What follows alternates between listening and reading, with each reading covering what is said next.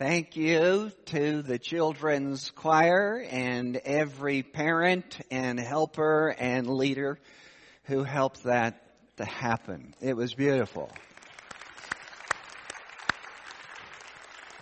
I got to hear it 3 times. Just kept getting better.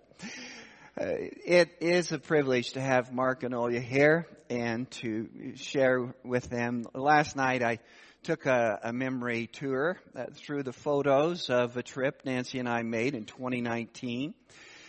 And Mark and Olya hosted me, and Nancy, they introduced us to their ministries, and we just had a joyous blast for a week. I found out how competitive Mark is when they took us to a restaurant that specialized in ribs, and I tried to keep up with him, and I think I did. There was a photo of Mark and me with a whole bunch of bones on our plate, and you'll never see that photo.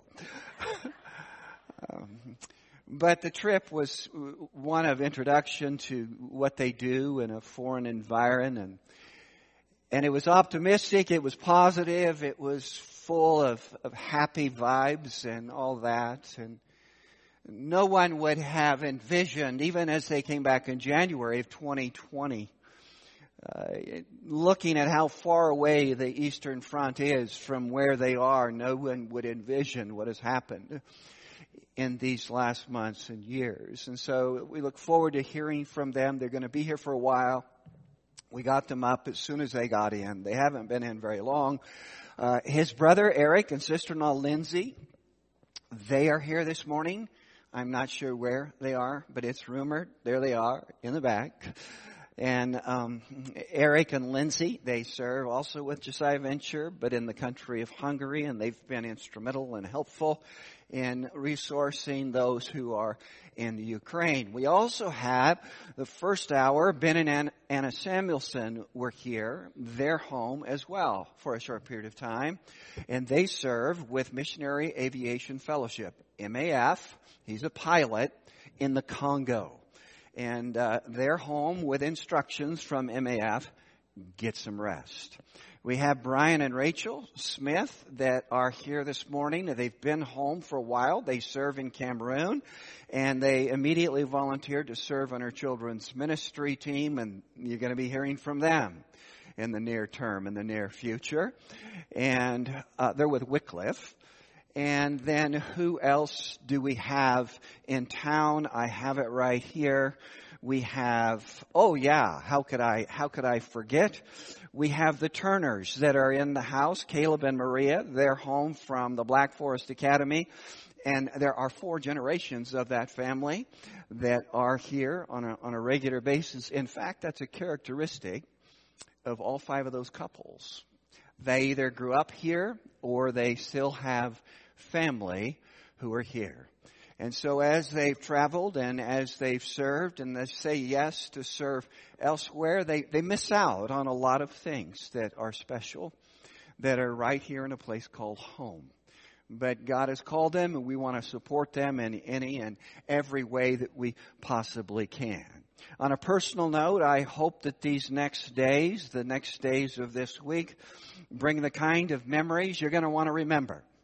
The kind of memories that you treasure that are full of relationship and experiences centered around Jesus Christ. Wednesday is a momentous day. Do you know what Wednesday is? It's the winter solstice. You know what that means? That means there are more hours of night that day than any day in the northern hemisphere on that date, which means that there are fewer hours of daylight on Wednesday than any place else in the northern hemisphere. And where we live, daylight is a relative term. So that if you get it, you want to enjoy it and enjoy it fully. And then this Saturday we have Christmas Eve, our Christmas Eve service, where we'll gather in a darkened room. And that's symbolic as we talk about light and darkness. And then we see the contrast as we light the candles in the darkness, and we sing words of praise to the goodness of God, and we see the contrast between light and dark. And then we gather again. We are compressed into one service at 10 a.m., Christmas Sunday. We look forward to gathering with you as we sing hymns and again celebrate the arrival of our Lord and Savior Jesus Christ. But Saturday night is a candle lighting service where we celebrate that Jesus Christ is the Son of God and He's the light of the world. God knows we need the light of Jesus right now. Whoever you are, wherever you are. That's our subject this morning. If you would with me, turn to the last book in the Old Testament written by the prophet Malachi, who has much to say about God, much to say about us and our future, our destiny, that in God's time, in His plan, our destiny is assured, and He pictures our destiny as just right around the corner, though it could be a long ways off. As we've looked these last weeks at God's redemption story that begins at the beginning of the Bible in the book of Genesis, and it finds its fulfillment in the Son of God, Jesus Christ, in the Gospels. And so Jesus was born. He wasn't born in a vacuum. It wasn't a surprise to those in heaven.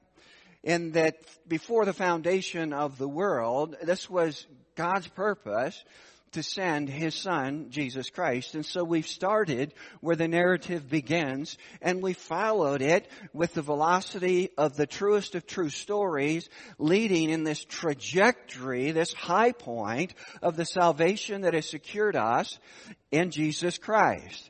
He is loving. God is powerful. But instead, the all-loving, all-powerful God became like His creation. God, the Son, without giving up His deity, He became human like us. Unlike us, He is God. He is without our sin. He became our sin. And He took on our judgment at the cross, crucified, raised to life, for the forgiveness of sin. Jesus was born on purpose. The book of Malachi, last book in the Old Testament, it starts happy and it ends pretty happy. But these are the last recorded words of the revelation of God to His people in the book of Malachi. After Malachi, there's a period of silence, so to speak, that's probably 430 years before the Lord reveals again. And this time He speaks through His representative, the messengers He sends. He speaks to Mary, to Joseph. He speaks to Zacharias, the father of John the Baptist. He speaks to Elizabeth. He discloses the purpose and the intent of the birth of the son John the Baptist.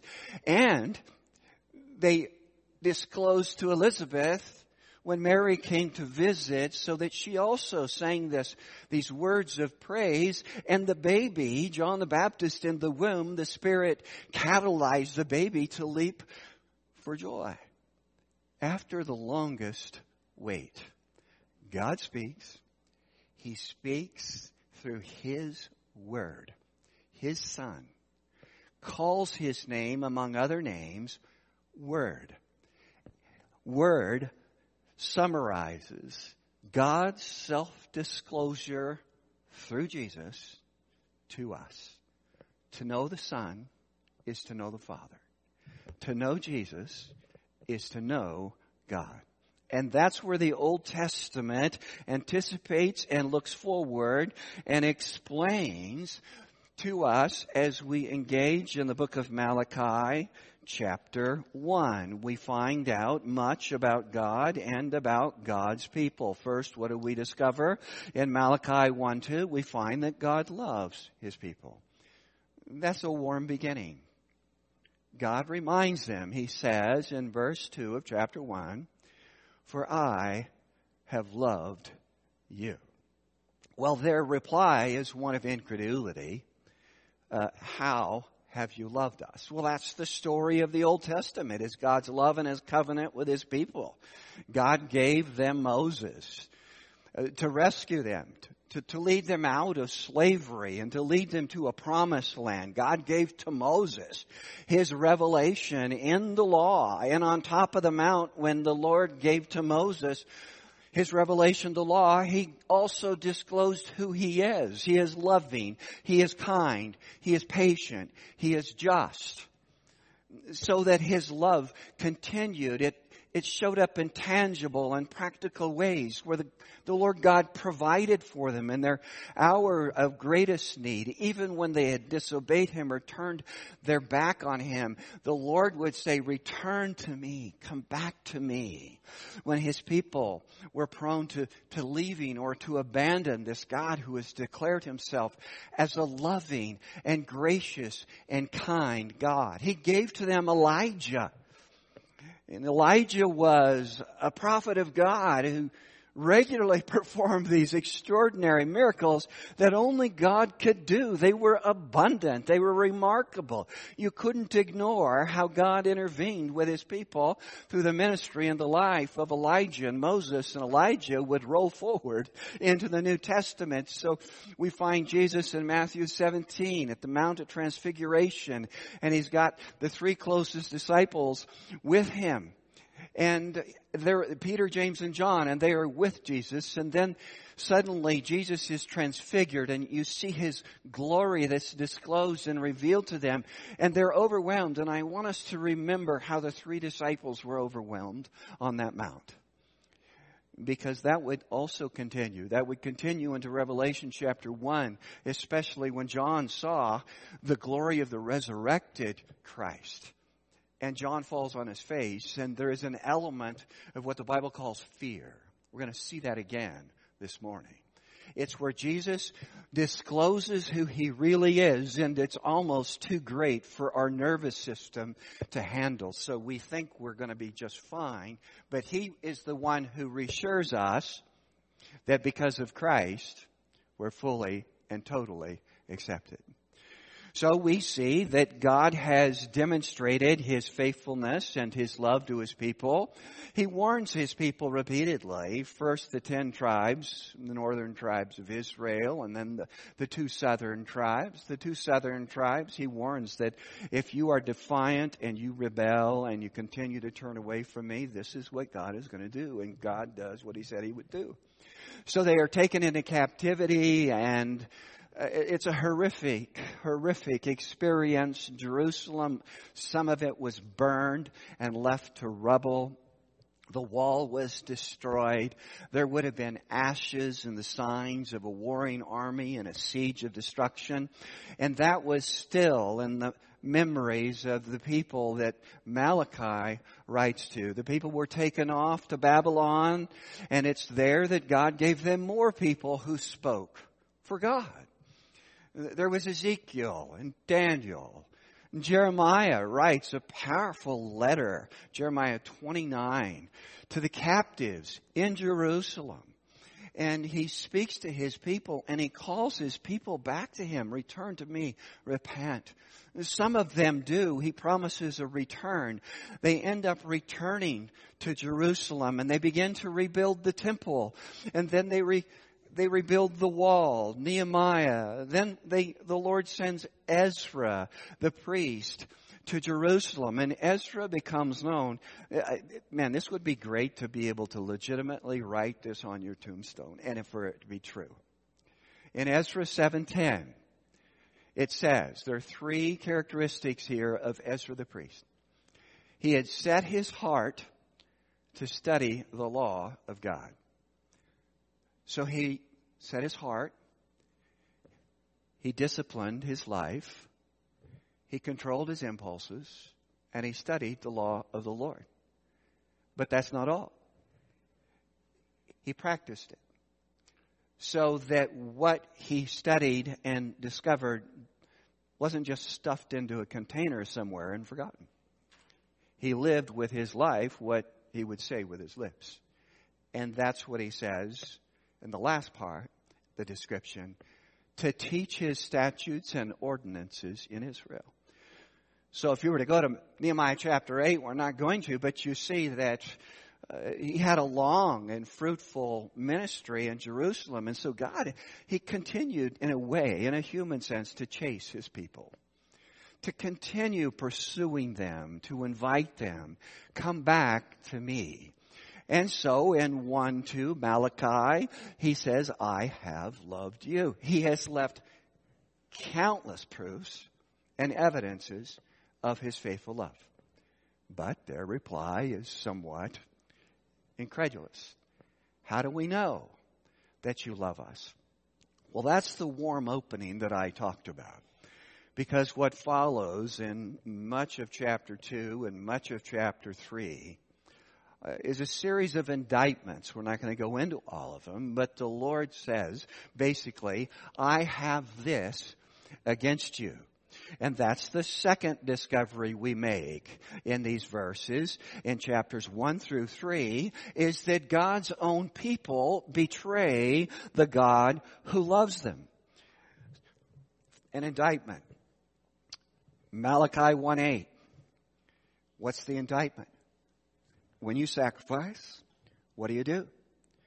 You present the blind for sacrifices. Is that not evil? Well, in other words, they gave their cast off to God. They didn't want a blind animal, so they gave it to the Lord. Same idea in Malachi 1:13.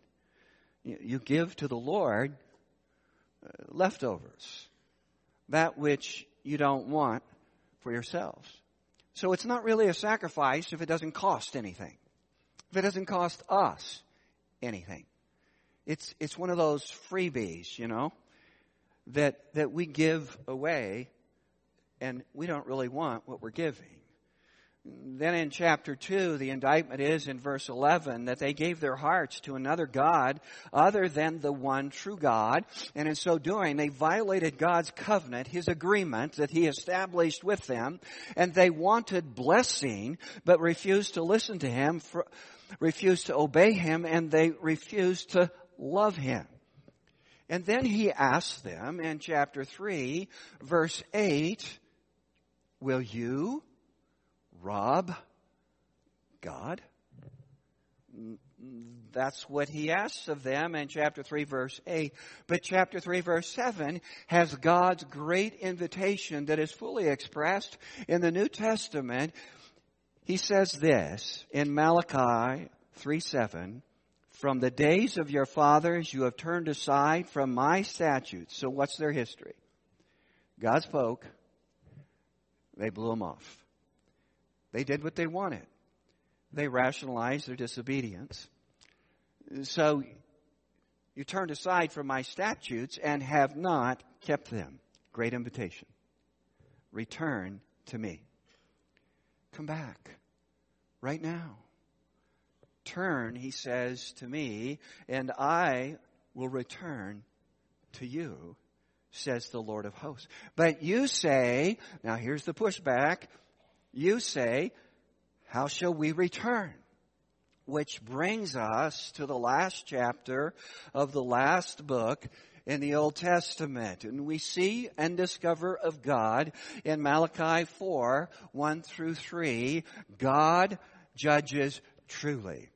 God does justice perfectly.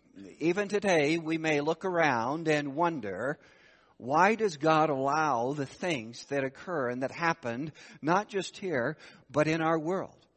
I mean, I can't imagine what the transition and transformation of the Ukraine is for Ukrainian believers as they look around and they see things that you and I probably have never seen and hopefully never will. And you ask, how long, O Lord, will you allow this to continue? But here we have this, for instance, of God who does justice. He is alone fully informed about the human heart now and forever.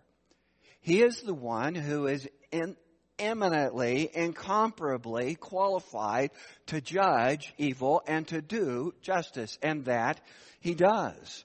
So we see in verse 1 a description of an event. It's an event during that day. And that day, in a sense, is still yet future to us, though the word picture of this judgment, their great-grandparents and great-great-grandparents had seen a harbinger or beginning of what God's justice and judgment look like. So here it is, verse 1, behold, the day is coming, burning like a furnace, and all the arrogant and every evildoer will be chaff, and the day that is coming will set them ablaze, says the Lord of hosts. There is a yet future event in the return of the Lord. The first coming of the Lord is at the birth in Bethlehem.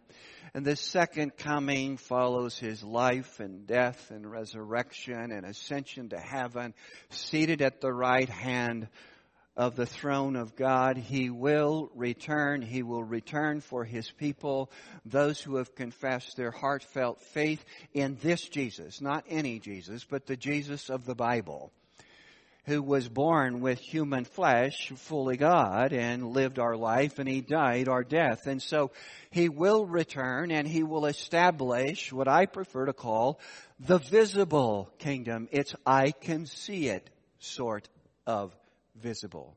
And he will return on a day like no other, an event it's described as burning like a furnace. And the object of that burning are those who are arrogant and those who are evil. And some of your Bibles say those who are proud and those who are evil. I like arrogant better because arrogant can't be used as a synonym for anything else. You don't want to be arrogant in the eyes of God. And so he will do justice on the arrogant and on the evil. And so the people would, in contrast, I mean, the imagery is like Jerusalem and Babylon, but the imagery is contrasted in verse 2. But for you who fear my name, the Son of Righteousness will rise with healing in its wings, and you will go forth and skip about like calves from the stall. Southern Oregon, sheep country, cattle country. I lived my teenage years there. Beautiful green meadows in the spring, sprinkled with splashes of yellow daffodils everywhere. And lambs kicking up their heels and running around just discovering what those four appendages are for. They're happy. You see that with the calves.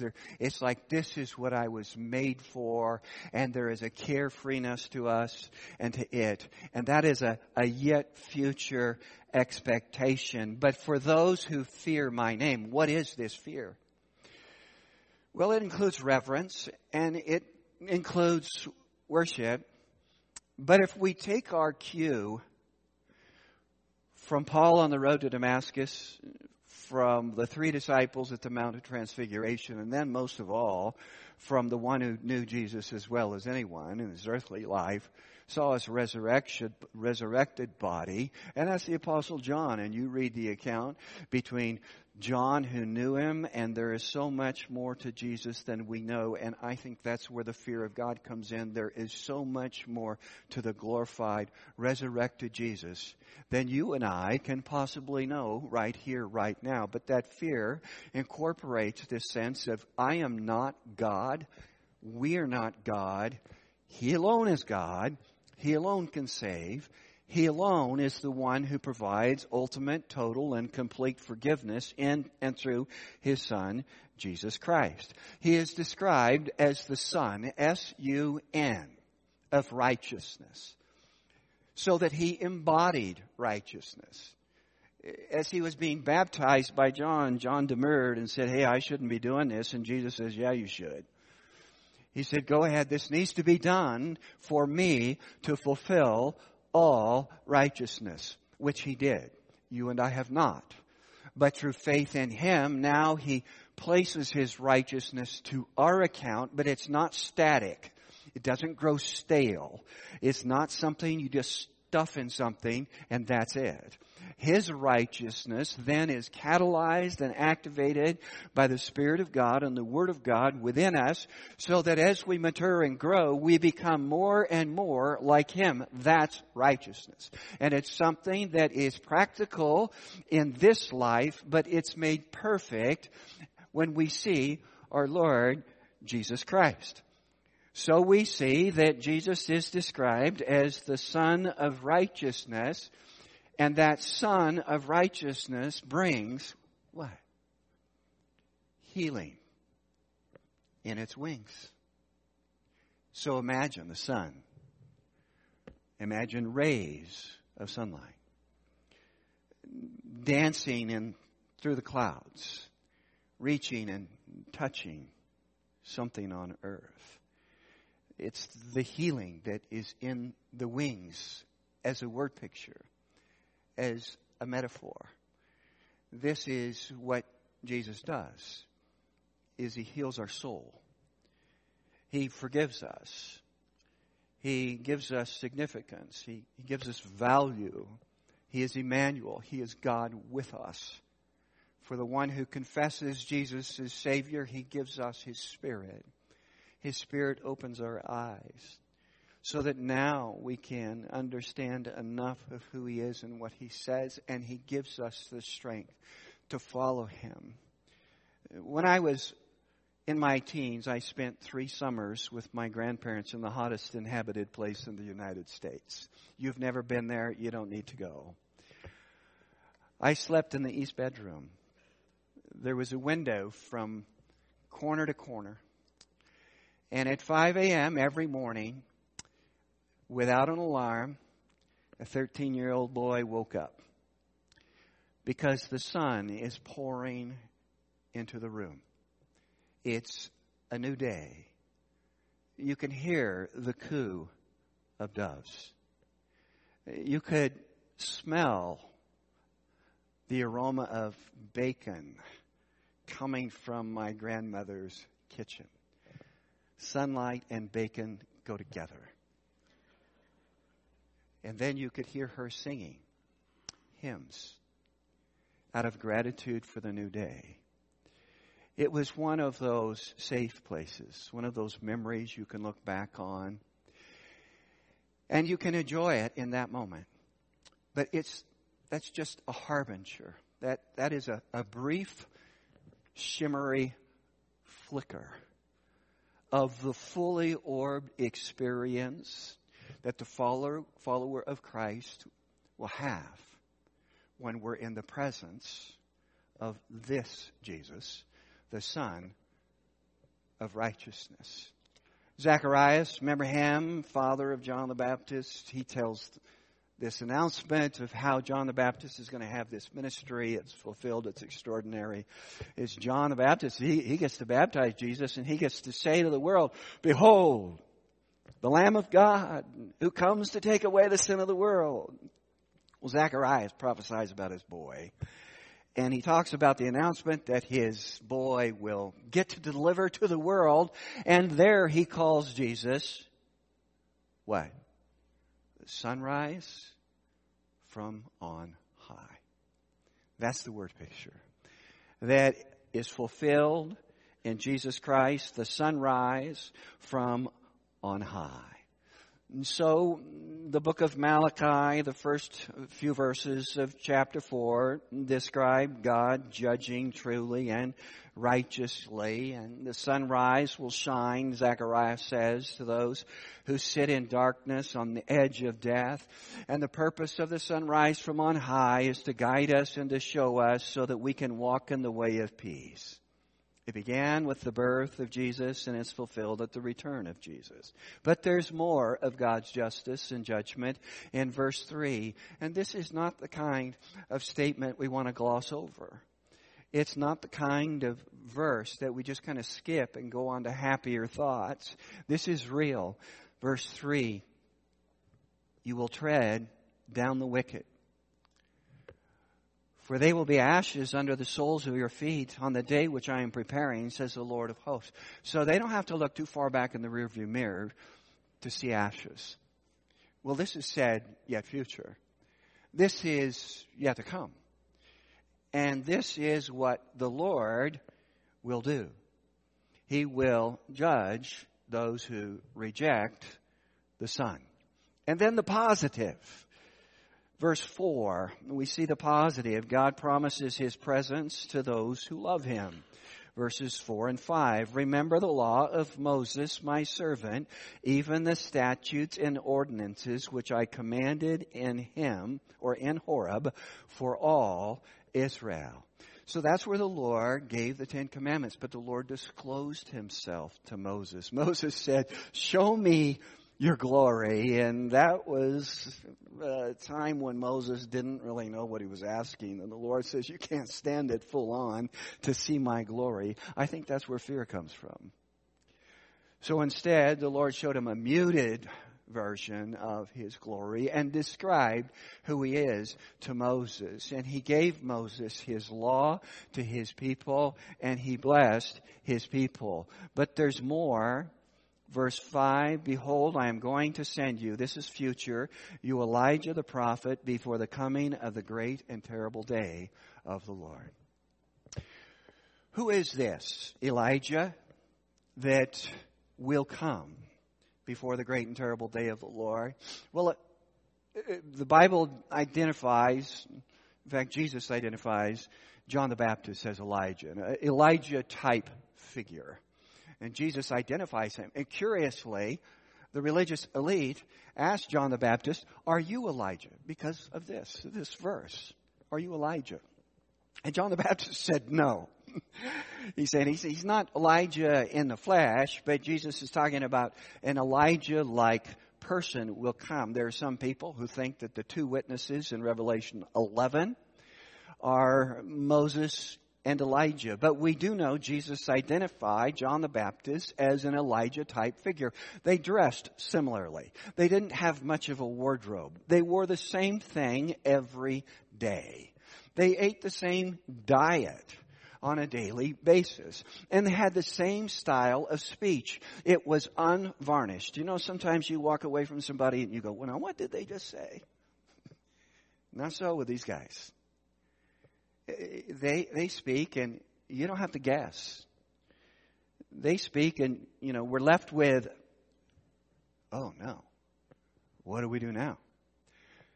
Or we're left with, oh, I heard him say that, but I don't believe it. I have my own truth.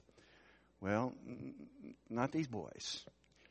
These guys, God spoke to them, and as God spoke to them, they spoke this unvarnished, in your eyes, what I like to call a fastball high and inside that makes you dunk back from the plate.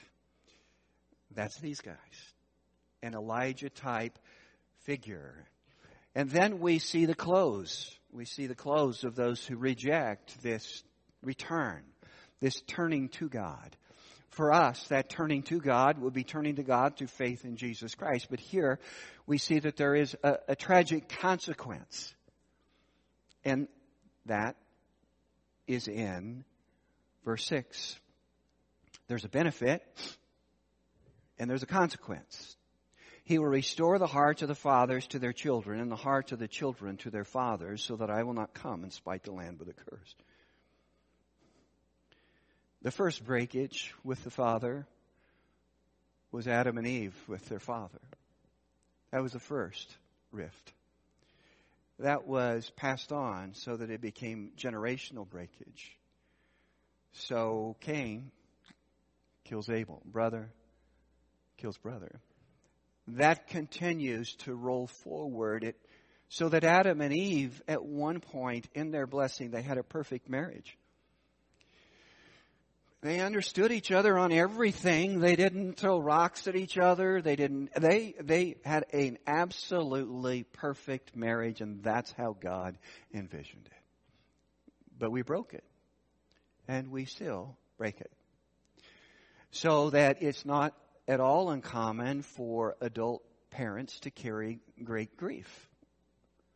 Because though the adult parents or parent has a vital and alive relationship with God through faith in Jesus and assurance of forgiveness of sin, Their child may not. Their child may have gone off, like in Luke 15, the story of the gracious father and the son who left and did his own thing, and the father is looking for him, desiring the son, ready, recognizing the son. When he begins to return, totally bankrupt, and the father runs to him, and it's that image of restoration that God offers in Christ for two, the parent and the child, or brother and brother, or sister and sister, together to seek Christ, reconciled with God through faith in Jesus Christ, reconciled with one another, and that's the way it's supposed to be.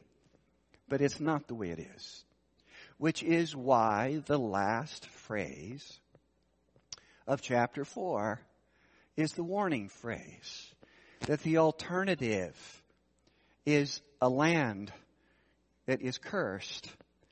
It's a place that we don't want to be. So the best of news is that the sunrise from on high has visited, and the New Testament trumpets the sunrise from on high, and it introduces Jesus as light of the world. And I want to close with the opening couple of verses of John chapter 1. We'll look more at this on Saturday, the Christmas Eve service. But John, the prologue of John, is stunning. It's like every single word is just loaded. That rightly understood, we marvel and we stop and we listen. But check out John chapter 1, and it connects. It says of Jesus, who is Word, but it says of Him, in Him was life, and the life was the light of men. There is no life without light. He is life, but He's more than a flesh and blood right now life. He has a fully robust, restored relationship with the Father life. And He is light, so that He is a light unto the path of the one who follows Him and who seeks Him. And you and I need the light of Jesus. Why? Because our world is in darkness. But His light penetrates the darkness of our world, the darkness of our culture, and even the darkness of our heart. In verse 5, the light shines in the darkness, and the darkness did not comprehend it. Comprehend is better translated overcome. Darkness, the darkness did not overcome the light that God gives in and through His Son, Jesus Christ. And that is worth celebrating, not just this week, but every week. So it's also worth singing about who He is. And it's so right that we would thank God for who He is, what He's done, and how we can know Him. Will you pray with me?